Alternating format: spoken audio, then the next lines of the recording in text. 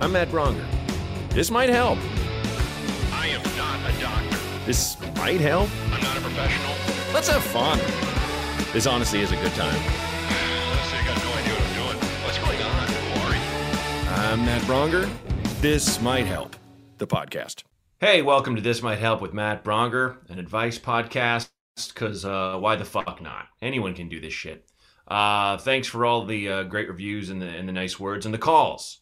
And shout out to all the mighties. Today, I have one of my oldest friends on, and I'm glad to have him. And it's actually, I was thinking about it as I was plugging in this laptop to record and connect. Matt Dwyer's here, one of my oldest friends, and you're a perfect guest because why would anyone ask either one of us for advice?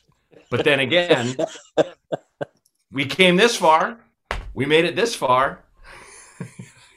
You've known me at my messiest, my absolute messiest, and that's putting it in a very kind words. Same.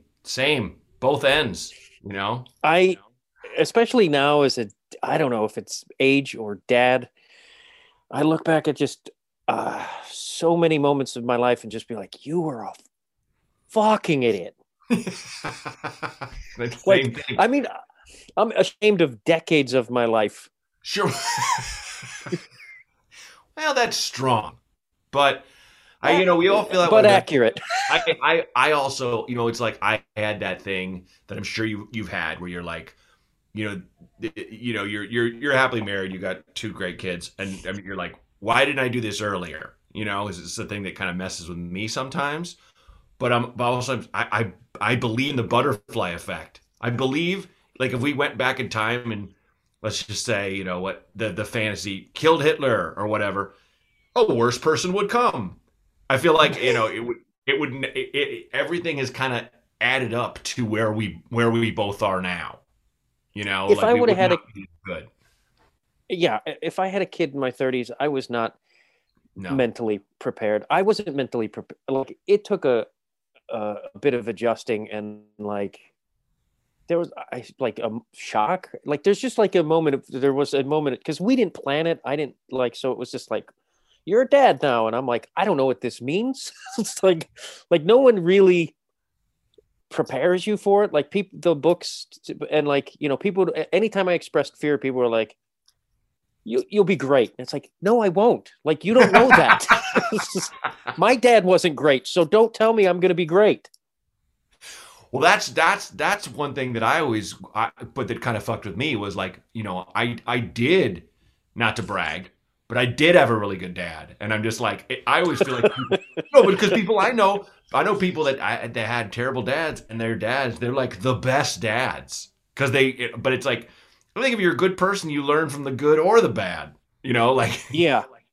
There used to be a guy who'd come into the, we used to both work at Rock Bottom in Chicago, Rock Bottom Brewery, and just like an Applebee's that makes its own beer, but they hired fun people. But I remember I was working the upstairs bar, and this kid would come in, and he worked for his dad's company. It was like this massive clothing company, and he would like go shopping around, Miracle Mile, buy all this, cool shit. And we'd just come up on the roof and have lunch and like a couple Pepsis. Like, he didn't drink any alcohol. And the reason why he didn't drink, he's like, because his father was just a terrible person and a horrible drunk. I was like, well, that'll do it. Sometimes a bad example is a good example. I know a lot of guys who don't drink because of their dads. I probably drank because of my dad. But it's like, yeah. I'm like cautious of, like, I see every action I do as affecting my kid, which is probably crazy. But like, if I do something, if I make a mistake or something, I'm like, oh man, how's that going to pan out? Like, what is that? How is this going to look in an essay that she writes about me? Like, I imagine my life just ending up a series of essays she writes about me that are skew. Well, I think it's better. I don't think you want to over-examine everything, but I think it's kind of better to err on the side of being careful than those willfully ignorant parents that are like, oh, they don't know what's going on. It's like, they kind of do. You make there's like days like it's hard, especially now with quarantine because we're together 24/7, and there's Yeah. days where you're just like, I'm frazzled, she's frazzled, and sometimes shit pops out of your mouth. I said some pop out of my mouth a couple weeks ago, and I was just like, where did that? Like I was just like, okay, you're okay, go away from me now. Like I just like, and that is not me at all, and I adore every second with her. But I was like, where did that come? I felt like I talked to Kelly about it like repeatedly. I was like, I like, what did I do? And but you're gonna make mistakes. Yeah.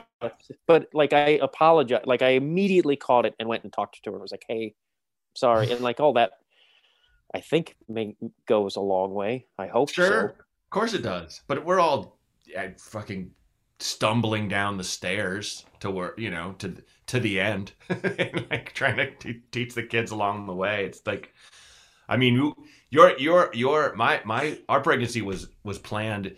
Yours wasn't planned, but like we all went to San Francisco and took you to town hall or city hall, and you got married, and then we went and partied that night, and whoops, and that's what maybe was conceived, and it was like, or you guys like, we're actually pregnant, and we're like, and we're like, oh wow, that was really fast. So it's funny. I'd forgotten she wasn't planned because it's been such a natural road from here. Yeah, I mean, I think it was best that it just happened because I don't think I was still mature. Like I still was like, because I was like, we're gonna like fuck around and just travel and get drunk and be stupid. Like totally. Just you're my best friend to drink with. Like, and so I think we were talking about it, but I think it would have. I was like terrified. I was, yeah, and it's like you can't say that. Like you people are like, like you just can't say it, but it's like I'm terrified because there's no, especially in our culture, there's no mourning of the past you or like this ritual of like now you're a man and you're a dad and that all that bullshit you used to do is dead. It's like you're just like, oh, I'm responsible for somebody and I barely took care of myself for decades. This is going to sound stupid, but the pandemic was perfect for having a baby because, I mean, well, you're second. Wasn't it like, did it feel easier because you were there all the time? Yeah, well, I was working from home a lot when I like the first year or two, I was with maybe a lot. And I actually said to Kelly the other day, I'm like, I'm so like not grateful for the pandemic, but I'm like, this is great that I get to spend so much time with both of my daughters, which a lot of dads don't get because we got to go win the bacon or whatever that saying is. You do. And you actually have to win it. You have to go bet and fight in alleyways. It's the only way for a man or a father to earn money is gamble. We both agree on that. Yeah. And bare knuckle boxing in alleys. Those are the only ways. That's what I've been doing. Do you think that's going to be the new generation of Fox talking heads where it's like it used to be just like, now us real Americans, but it would be something at least predicated on something real where it's just like, something like fast food workers don't deserve any money. They should get out of those jobs, like kind of bullshit. But it's like, I see where you're going. It's not, the ideal. And someone shouldn't want to stay in that job their whole life, but that blah, blah, blah. But then the new generation is going to be like, look, we all know men don't earn money. We win it. Gambling. If you don't gamble and win, you're a loser. And everyone knows that. If someone's not bleeding by your hand, you did not earn that money. Bare knuckle boxing and gambling is how a man earns money for his family if he's a man. Oh, that's cool. It looks like you reached off into the wall and took that out. I gotta get one of those. Whoa. Yeah. But it's super fucking windy where you are right now? Yeah, it's terrible. And like I had to do nose spray, otherwise I'd be sniffling like a floor worker at the Board of Trade. Like, was that a clear enough Coke joke? I'm not sure. I caught it. But like it's like crazy. Like plants are blowing off our thing outside. Well, they closed the vaccination lot at Disneyland because of the wind. Because really? They were afraid of the tents. They closed it because the wind until tomorrow. So like part of me was kind of like, wait, what? like when you think like it'd be like if they were closing testing or something. It's like, what are all the scientists going to blow away? I don't understand. But then you It doesn't make remember it's sense. a giant parking lot. But in Chicago, like it would get insanely windy, and I'm like, we didn't shut anything down, did we? No, Maybe we did. this dogs and That's small 'cause- children would just blow away. God's you will. had to be tough. Yeah. Kyle, Kyle's living in Calcanane, for those listening. He's in Beaverton right now, outside of Portland, and it's just chilly and cold and shitty and rainy. And he's like, I forgot how fucking depressing it is around here around this time. He's like, I'm realizing in Chicago, he's like, I definitely had seasonal depression. And oh yeah, me too. I wasn't, in touch with myself enough to be honest about that. There's no point in my 20s where I would describe myself as depressed, though I was. I was always hungover, so it's like I probably didn't know what the difference was. I was like, sure, hey, same, but at the same time, when you're snowed in and lonely, and you're like, it's the weird. Just that when I think back to the times where, like, I can't leave this building that I pay money to stay in. I once, like, this is when I knew I needed to get out of Chicago. It was like, I did a 2-week gig in Florida, and like as my flight descended back into like O'Hare, and the gray rose, and I just felt my mood just plummet, like as we just, and I was like, I got to get the fuck out of here. Yeah. I always saw Chicago for me as like just being like a hamster on a wheel. And when I first got on it, I was like, this is really fun. I can run all around, like, yay, like a toy. And then by that 6th year, I was just like, I'm not going anywhere. I'm just a waiter, and I do the occasional stand-up show in a bar. It will lead to nothing, Yeah, I think if I stayed or went back, like I would either be dead or like limping around from the multiple strokes I had from my poor eating and drinking. Multiple stroke. Yeah, I mean, and I loved it there, but I kind of got tired of how it's just kind of a I don't know, like a tight grid, like moving to LA and being in more wide open spaces, Yeah. where you can always see the sun. I don't know, it's addictive. Yeah, it's weird that people don't like LA. And I'm like, it's not a city you can visit. Like, you could visit in Chicago on a weekend and like have the fucking time of your life. Sure. And be like, this is the greatest city. Of course I want to live here. Mhm. LA, you can be here in a weekend. If you're in the wrong neighborhood, you're going to have a miserable time. Sure. But it's Yeah. like, and I'm like, please keep thinking LA sucks, because because it's great. Like, people who don't think LA is great don't know what they're talking about. Well, and it's just they just don't know where to go. I mean, it's a different thing if you're like, I like urbanity. I love Manhattan. I love, being with just it feels like a city no matter where I look. It's like, if you want that, LA's not really the place for you. I lived in Manhattan. I don't know how. I was just.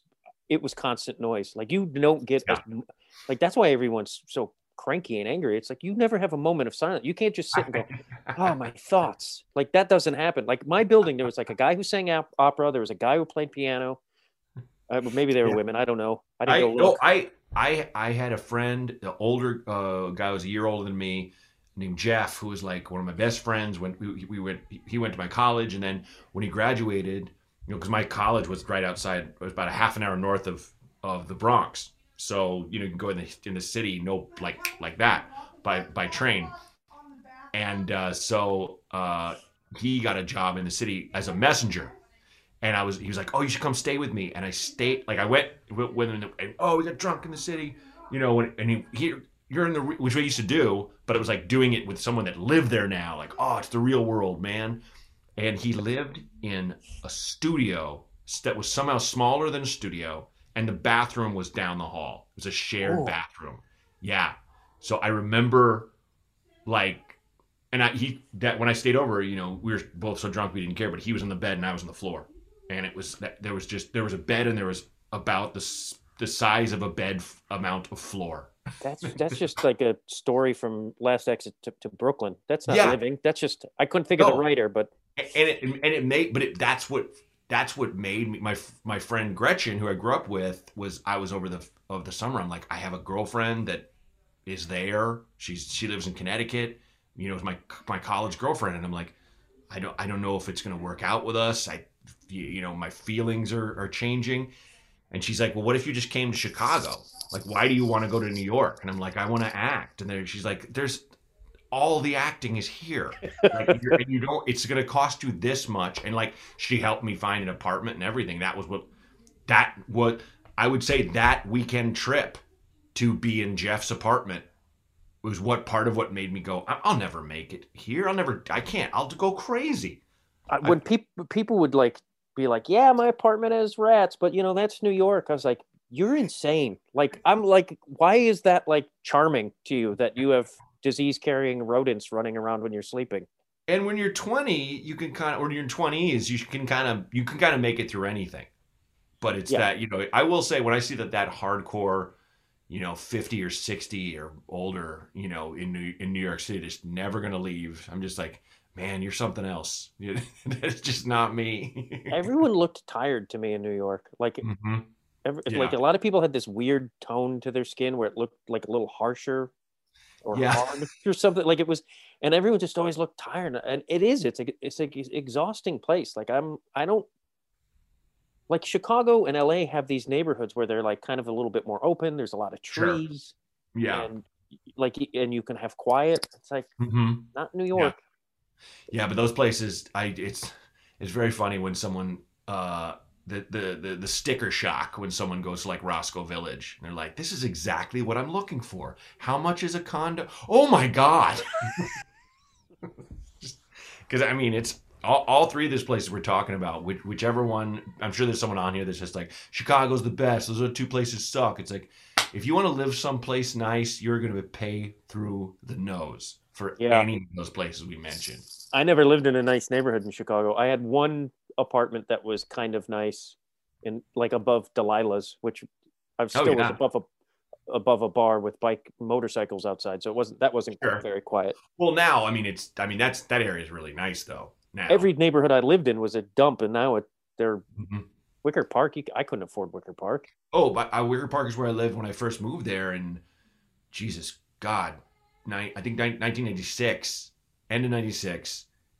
And, oh, fuck. I was living in Wicker Park in 96. That's so crazy. And and then but we were on Huron Street and, Bucktown, Wicker Park, whatever, same deal. But I remember there was a fucking like gang that would just be down the street that like me and Brian McKee, who moved there together, we'd come out of our apartment and walk through the snow, and there'd be like 30 of them at the corner, and they just stare at us. They like never said anything, but they would all just get quiet and just mad dog us, just look at us so angrily. We're just like, it was like, what are we doing here?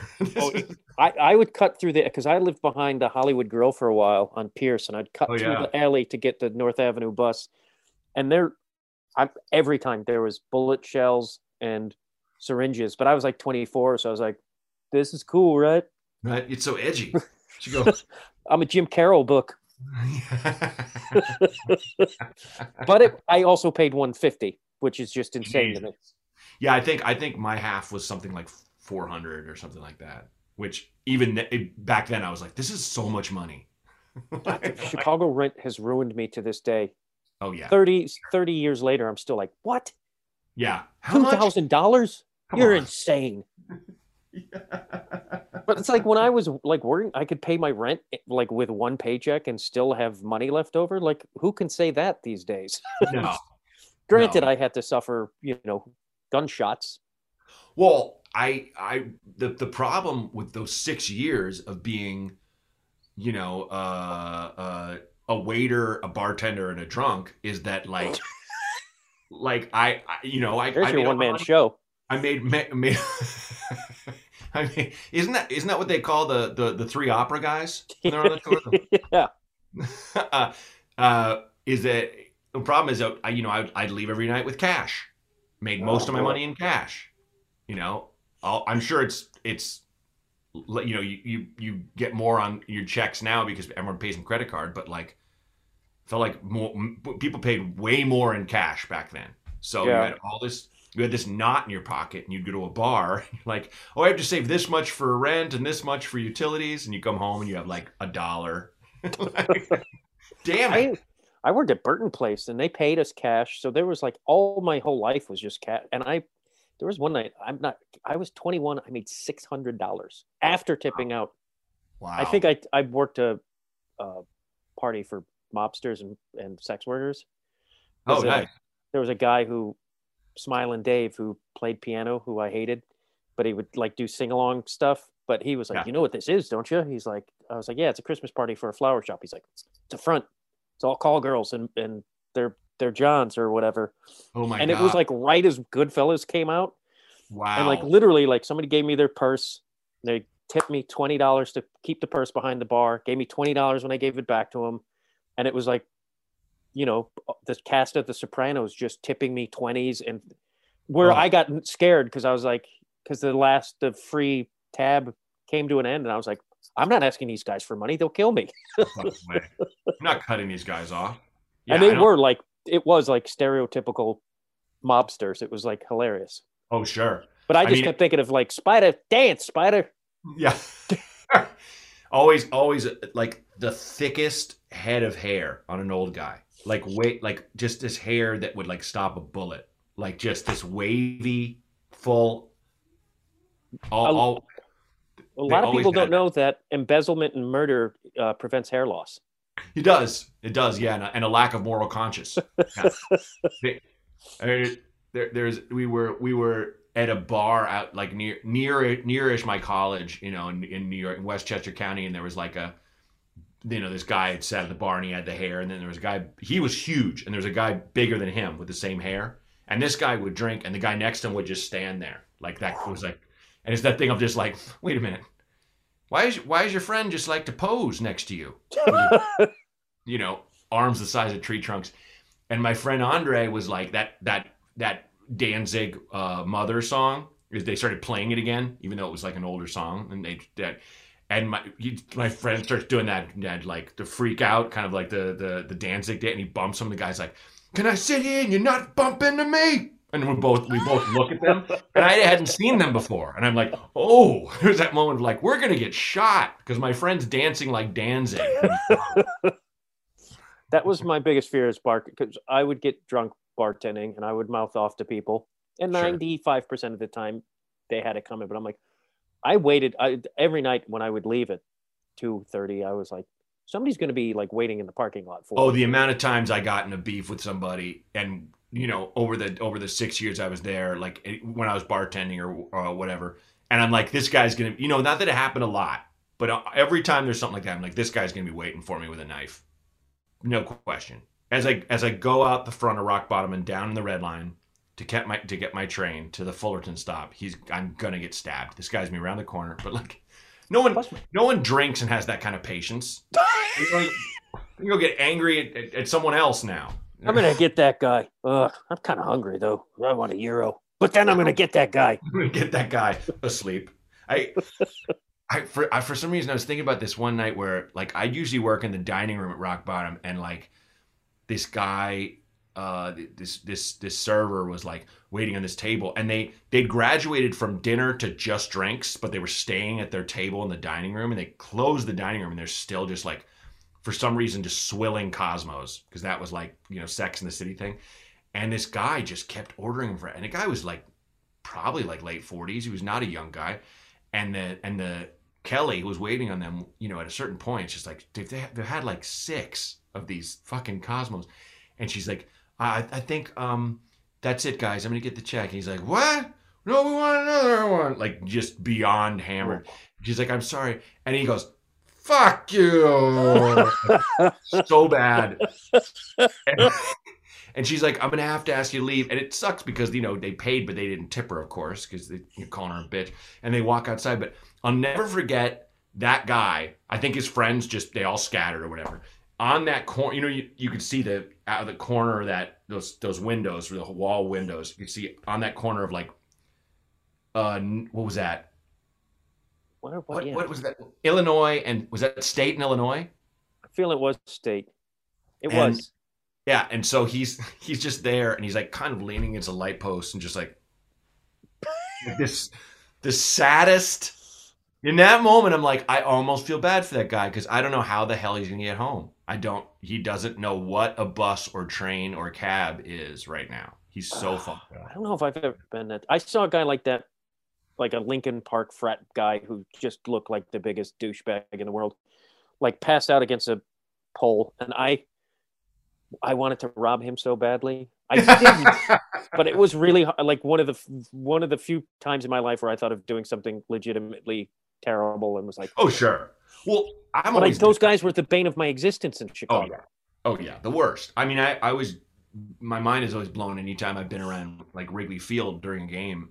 How it'll be an hour before the game's supposed to start, and there's a guy in decent, like he's not homeless. He's got clean clothes on, but he's sitting against a light post. He's barfed in his own dick, like, and he's like, he pissed himself. Like he's just there. Like there's always someone that just, they overdid it so hard that it's just like there's never not. They're always like.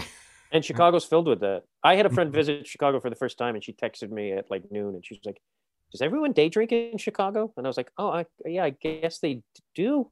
Yep. Like, but you go to lunch there, and people are drinking. Yes, absolutely. As it should be.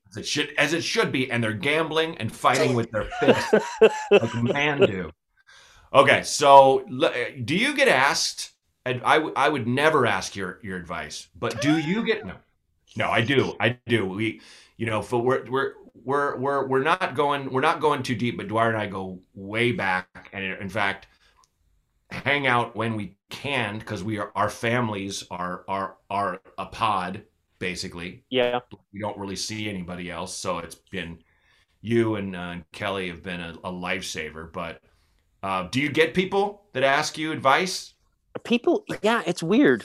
I mean, like now I feel like I'm the older guy with kids, and like sure. I'm not the waking up with a leg full of bruises that I don't recall how I got them So, which actually happened. Just like a big bruise on my right leg. I was like, have no idea. There's like an anagram that someone said on a reality show I was watching that was like, it was something that stands for like injury of unknown origin or something like or drunken injury of unknown, and it called it that, like how you call a driving under the influence of Dewey, like it was like that, where it's just like, oh, you got one of those. I've had so many of those, like just yeah.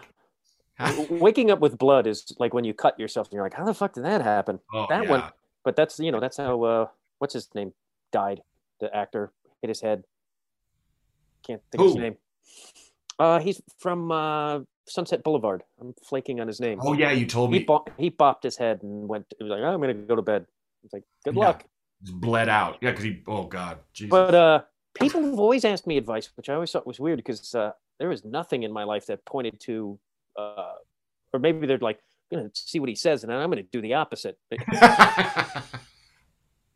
Well, but I asked people on the show, and I've gotten some funny, and like some people are like, oh, I think they do because they know I'm maybe too nice, and I'm going to tell them what they need to hear, So it's like, someone asking you, and you're a bad example, is not, Yeah, I feel like I've been through enough. Sure. I've been through a lot of shit, so I think I have perspective. It's easier to see somebody else's life, too, than your own. Mm-hmm. Oh, yeah. Outside looking in, for sure. Yeah, and I mean that's the fun thing about this show is like we're gonna listen to 3 calls. We don't know what's gonna come on here, and it's when you hear it more often than not, I'm like, I know what that's like, or there are ones I'm like, or I know what I should do in that situation if it happened to me. So the easy thing is we never have to deal with the problem. Okay. Is that's not a good sign anymore? Oh, I forgot. Yeah, that's I know. White supremacy. Really ruined a lot of childhood characters. Because wasn't there like some cartoon guy who would do that? Well, everyone said okay. It was like okay, but then those bastards took it. Anyway, let's roll the first call, and I'm not saying white power. No. Yes. I'm saying okay. Hey Matt, this is Nick.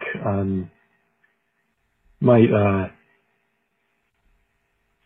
yeah, sorry. I actually called into your show when you were still doing advice from a dipshit, and I'm the guy Thanks. who called in and asked about what I'm supposed to do with a fear of hell. And Oh yeah. I think it's been 2 years since that call. I was actually just about to listen to that episode again when I discovered that you're not doing that show anymore. Now you're doing this one. But I was going to listen to it again because I'm still dealing with that. So from what I remember, you were talking about how it's an issue that you've dealt with yourself. I believe. I could be mistaken. But anyway, I was just wondering what was the first kind of step you took in evolving your beliefs. Mine are in a state of evolving right now, and I'm looking for answers kind of wherever they're coming from. I think I'm about to get the book Love Wins by Rob Bell.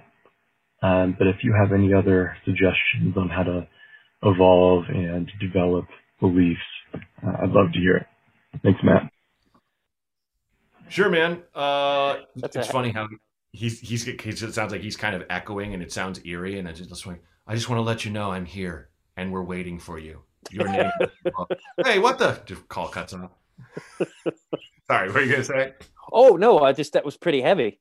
Yeah, I didn't expect. I guess fear of hell. I guess I used to have. I was a kid because I was like, it was just that shit was ingrained in my head, and it took a long time to shake that. It was tough for me too because I went to church, and it was like a kid. When you're a kid, when you learn of something that you're like, but this is real, and God made it real, and you believe in all the other stuff, but that's the hardest thing to wrap, and that's the one you can't stop thinking about. Like, what a terrible thing. I think. Okay, to answer your question, it's a human construct. First off, it was something that we made up to keep each other in line. I refer you to Patton Oswalt's Sky Cake joke. Google Sky Cake. Listen to that joke. It's brilliant. And also, if you believe in a loving God, why would a loving God say, I can't think of anything that is worth someone burning for all eternity?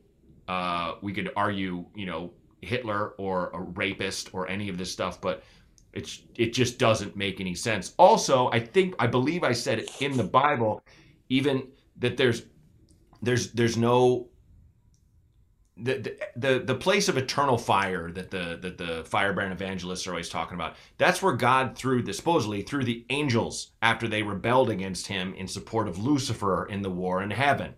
There's no mention that we go there. None. So you can just throw that right out the window. There's all kind. I mean, that Bible contradicts itself all the time. So you got to think of it as a construct and think about what's realistic and what. I extrapolate that. I also don't think if you saw a ghost, it would be wearing the clothes that they died in. Like what the fuck? Ghosts have your outfit has a spiritual essence.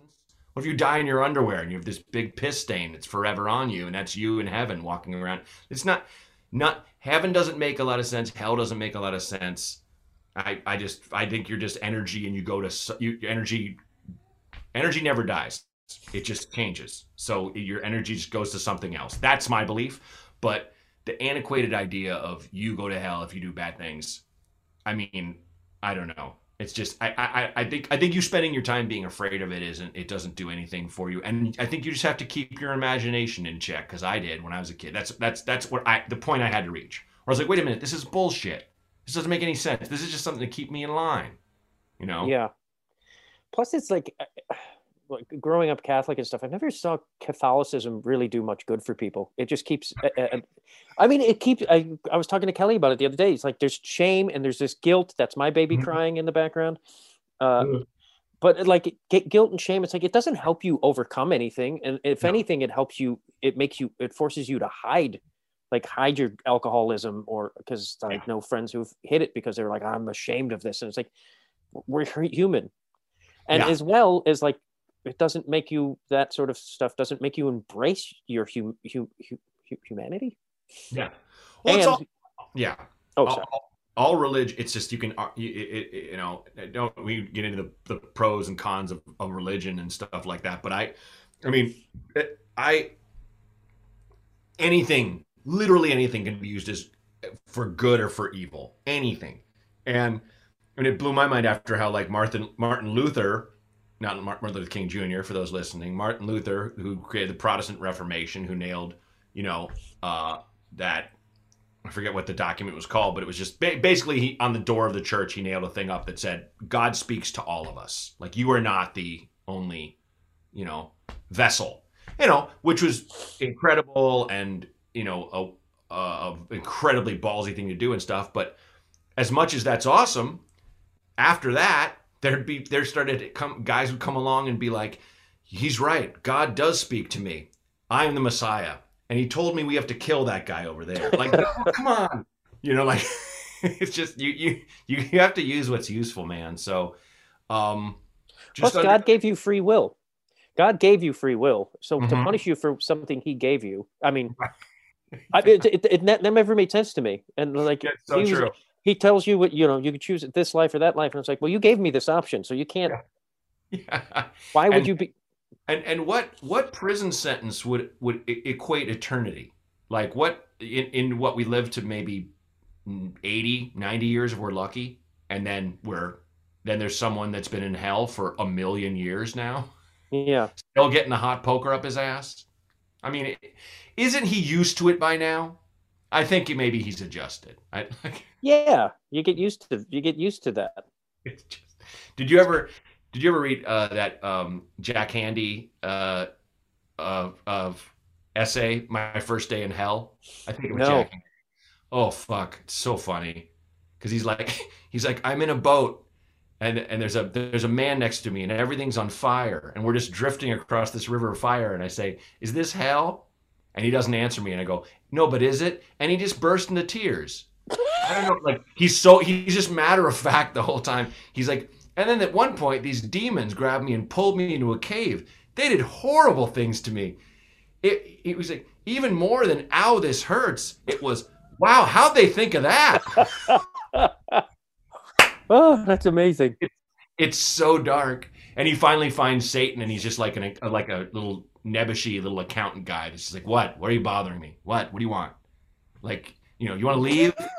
Yeah, I know, but listen, it's anyway. So, yeah, caller, look up My First Day in Hell, and it's funny, and hopefully it'll make you realize that the whole concept is fucking absurd. Okay, hope that helps. Let's roll the second caller. Hey, Matt. Hi, how's it going? This is Roger. I want to call you because I'm having a problem. It's kind of a weird problem. My brother's in the Marine Corps, and he had this ham radio, like it's just a little handheld, like ham radio, and for whatever reason, it ended up in my possession. He doesn't have it; it's mine. And I've been messing around on it. I think you're supposed to have a license for these things, but I was kind of messing around on it, like talking to people and stuff. And then like one day this guy shows up to my door, like this 60-year-old guy, and just completely like chewing me out. I guess apparently he said he triangulated my position, figured out like where I was and came in, told me, I'm going to be in a lot of trouble, blah, blah, blah, blah, blah. The guy laughed. I haven't talked on anything, but these guys are gang stalking me. I mean, there's like 3 main guys. And I think there's more of them. It's so weird. It's like, I show up like at the car wash and stuff, and this guy's like staring at me, and he kind of seems like one of these people. And I don't know if I'm going crazy. I don't know if these guys, like, what they want from me. I can't really call the cops because I don't think that they're really breaking any laws, and I don't even know who they are or, how to report them. So yeah, I don't know. I'd like to know, what you think, and I really appreciate it. And thanks a lot, buddy. Well, I think we could get Russell Crowe to option this for starters. For sure. Jesus. That's it's funny. When I was a kid, we would screw around with my friend's ham radio, and I was like elementary school, and I would call people a dick or whatever, and my friend was like, "No, man, you can't do that." And I didn't know they could like track you down. Well, I didn't know you couldn't have a ham radio. I mean, what do you have to do to get a license for a ham radio? I didn't know that was. I didn't know there was a method of transmitting sound. I think you have to have a certain. Yeah. No. Like, I had never heard that. Me neither. So I mean, his story, Roger. Your story. First off, like, I mean, I'm just gonna treat it sincerely, but I feel like Dwyer. That's like one thing on this show is like people will just leave shit out. And I'm just like, I'm missing a huge, because he's like, the guy came to his door, was chewing him out, so he triangulated his location, and he's like laughing at me. And I was like, wait, what? And then you don't hear anything more about what he said. And now he's got these 3 guys that are always on his tail or something. And I'm just like, are you carrying the ham radio wherever you go? Is that how they're finding your location? Or did they hack your phone? How is that? I don't know how they're finding you. It's just all, speculation on my part. I mean, I had a roommate. I don't know if this relates, but my roommate in Chicago thought that Ray Davies was following her around and had people following her around. Really? From the Kinks? From the Kinks. And holy shit. We would be walking down the street and she'd be like, see those, be like skate punks. She's like, they're with Ray. And she ended up having bipolar issues.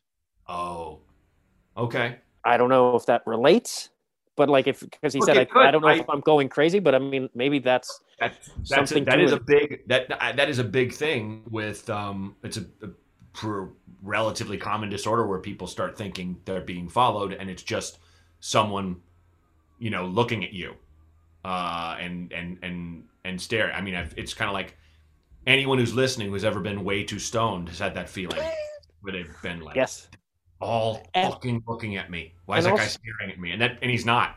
I remember being in a bar in Portland, like this big McMiniman's brew pub, and I'm like just sitting there with a beer, and I'm gonna meet a friend, and I'm looking out the window, and it was like I could see, I think it was a sunset or something. And I was just like just staring, just taking it in, and from the glare, I couldn't see this man that I was looking directly past his face. And he's like, why the fuck are you staring at me? And I'm like, huh? Like, I couldn't see him from the glare. And I was like, oh, I was looking at the sun. I'm sorry. And he was like, oh, okay. But to him, I was just like staring at a sunset that hit, I must have looked like the ultimate creep. I must have stared at him like, there he is. There's that guy. I did that on the train once, just tired after work. And I just stared off into space, and it happened to be like in the direction of a woman. Yeah. And she got really, I was like, I didn't even see you. Like I was looking through you. But it was like, yeah. Because I would never do that. I'm like even if you see someone, you're like, oh, she's a honey, to sound like I'm from the 40s. But like, I would like try to like, don't look, that's not cool. Oh, you don't stare. Yeah. Make her feel like she's going to get murdered or kidnapped. That's why you pretend you're blind. That's I always go on the subway with a cane and glasses. Just so you can ogle women. Yeah. Also, though, like I would like not play with the ham radio again. Like I would avoid the ham radio. Yeah. Maybe send that back to your brother in the Marine Corps. Was it brother in the Marine Corps that he was? And maybe, I don't know, look to see if somebody can try just to see what. Yeah, I would. First thing I would do is Google and see if that's a thing. If they can triangulate your location. That's just a random, because that's maybe it gives off a certain type of transmission or something like that. But I don't know how you would, just from something you heard someone say, maybe the frequency. I don't know. It is fun to mess with guys on ham radios, though. I haven't done it since I was a kid, but man, I was laughing my ass off calling truckers, all kinds of things. Sure. anytime. Yeah. It's that, I mean, it's now that's the internet, that's trolls on Twitter and Facebook and stuff. But like everybody's had that. It's like a prank call. Always funny, when you're a kid or an idiot, it's like when, anonymousness just leads to ultimate tomfoolery. You just, yell at. I mean, God, what's his goddamn name? The guy who would do the radio show, who did all those voices. Oh, Phil Hendry. Phil Hendry, yeah, and he would just. I mean, for those who don't know, who are listening, like this guy named Phil Hendry, who's a genius. He can do 5 different characters having conversation, and it sounds like people in a room. And he would have this late night show, and he like do it like a regular talk show, and he would interview people, and it was no one else but him there. And he'd say, "You want to call in and talk to these people?" And people would call in, and they'd be someone that would just you'd want to kill. And like there's like he had a character who was like a white guy who didn't think Michael Jackson should be arrested for child molestation if he was guilty because he's black and what black people have been through.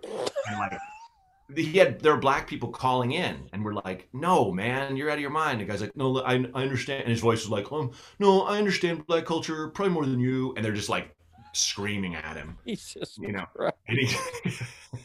Like, so at one point the guy's like, this guy was like rational. He's like, "No, I'm black, and there's no way I should not be arrested if I'm a pedophile." And he goes, and Phil Hendry goes, "I've seen I'm gonna get you sucker several times." And like, what? But it's God. Like, it's anyway. I think Roger, maybe your imagination's getting the better of you. I feel like we're all pretty fucking subject to going off the deep end here and there with the current everything climate, literally everything. But if you have suspicions, rather than think, "Oh, the cops won't do anything," call them. Doesn't hurt to report it, so at least someone is aware of it. I mean, I had that stalker when I was managing a building, and just that the cops knew, and they can tell you what you need to know if they come around again.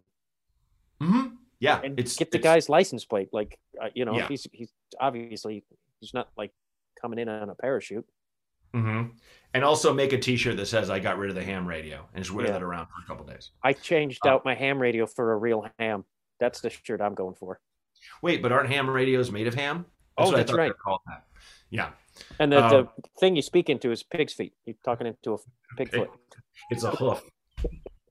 All right. Hope that helps, man. Call back and let me know what's happening. I want to know. Yeah, I would love to hear the rest. But best of luck. All right. Ready for our last call, Dwyer? Yes. Okay. Here we go. Hey, Ding Donger and esteemed guest. This is Ethan from Long Beach, California.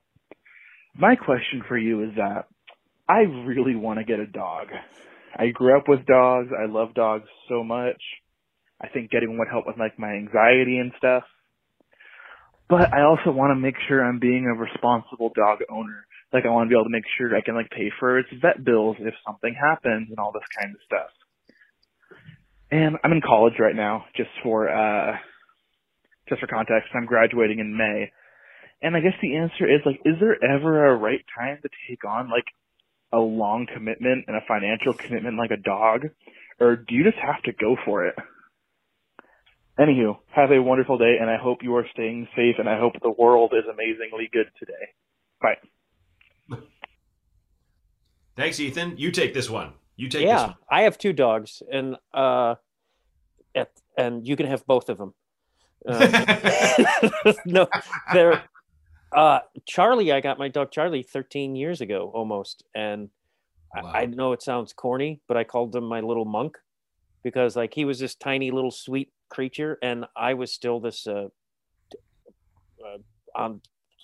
of my mind lunatic who never had any responsibility. And like one day I flipped out and got angry at like the door not opening properly, and and I got so angry Charlie like cowered and was scared, and so it taught me to like how to take care of somebody and to like keep my emotions in check. And which I know this sounds weird, but I think that allowed me to learn how to be in a better space for a relationship with my partner, and made me less selfish. It's also a great way to get out of things like, oh, I got to go home and walk my dog. It's a great way to leave parties if you're not having fun. Yeah. But and then Kelly and I ended up getting a dog, and it's expensive. It can be like Charlie. No one ever told me you have to get your dog's teeth cleaned. So Charlie cost me $1,000 getting his teeth pulled out a couple months ago. Oh man, he had 13 teeth pulled. Oh, but it's like if I would have been taking care of that, it would, I probably would have just spent that but like for the most part, and unless they get something horrible, you don't spend that much money. Dog food, you can get a good bag of dog food at Costco is pretty affordable, and that goes a long way. And I don't know, man, it's good. It gets you out of the house. It gets you walking. My dogs, when I've been upset, they've come over and like they know you're upset and they like snug with you. Yeah. And after watching the Richard Ramirez Night Stalker documentary, I'm glad I have a dog to bark at any fucking sound. God. But I legitimately was like, oh yeah, he wouldn't get nowhere near this place. That's funny. Yeah. Well, I mean, yeah, everything. When it made me think of when Henry in Chicago got a dog, and we were still wild hitting the bars and stuff. He'd be like, "Yeah, I gotta go. I gotta feed my dog." And it was just like, "Oh man!" I remember at the time being like, "What a bummer." I could go home and feed an animal, but it's like, I'm sure his health just increased exponentially. Not going to that next bar or whatever. Or what it was. It does. It kind of it limits you, but also expands you. And you're not as lonely. Like I would talk to Charlie like he was a person. I never like I just talked to him, and it was like I lived alone. It made me feel better, and it like he would sit there and listen, and he didn't know what I was saying. Right. Once he told me to kill the president, and I knew he was kidding. Okay, well that's good. He's a funny dog, telepathic, and can speak English. But like I when I've gone to donate, old blankets to like the dog shelter, there have been times where I've gone in just to look at the dogs, and it's that thing where you're like, oh man, I want to take one home, and it's an overly made fun of thing of like a rescue and who rescued who, and oh, you feel good about yourself for saving this dog, but it's like I feel like the two things kind of save each other. You definitely have this dog that you're sure rescuing, but at the same time, if like you're alone, you're kind of down in the dumps, you're gonna have this amazing companion for all this time. It helps with stress, and it's like you got to get out and walk 3 times a day, and you got to like do things with them. Like it's a good, like I used to, like in Chicago, he's in Long Beach, so that when I had a dog in Chicago, I loved my dog, but when it's like 30 below outside, you're like, fuck, I got to walk my dog. Like screw that. Gondelman's dog Busy wakes him up at like something like 3 or 4 in the morning, like every night to walk the dog. And Josh actually I think he kind of digs it because he likes being out there when there's no one on the streets. Yeah. And he can walk around probably without a mask. There's no one on the streets. But like my baby does that sometimes. But like you don't care because it's your baby. Like you're tired and grumpy and shit. But like in the end, I mean, you're helping this dog. You didn't buy a robot that stands up and is like, I'm awake, talk to me. And this is a living thing, like people who have never had pets don't understand. I think like, because when I didn't have pets, I'd be like, you're upset about your dog? Okay, weirdo. But it's like my dog gets like hurt his paw on a walk, and I was like, oh my God, like it's of course. And it's like they become family. Like I could make myself cry thinking about Charlie dying. Because like he's 13 years old, and it's like he's probably doesn't have much time left on this planet, and it's like when he goes, I'm going to be a mess because it's like he's been my buddy, and he's he sleeps. It's work. Like that's the thing is like the early part of the having a dog and training him a little bit and getting him to poop outside. And if thankfully they don't chew, they never like ate shoes or any of that stuff. Yeah. But like once you get through that stuff, it's, there's bumps in the road with any relationship, but it's great. I will always have dogs as my. And like this guy, Ethan, like you love dogs. You really want a dog.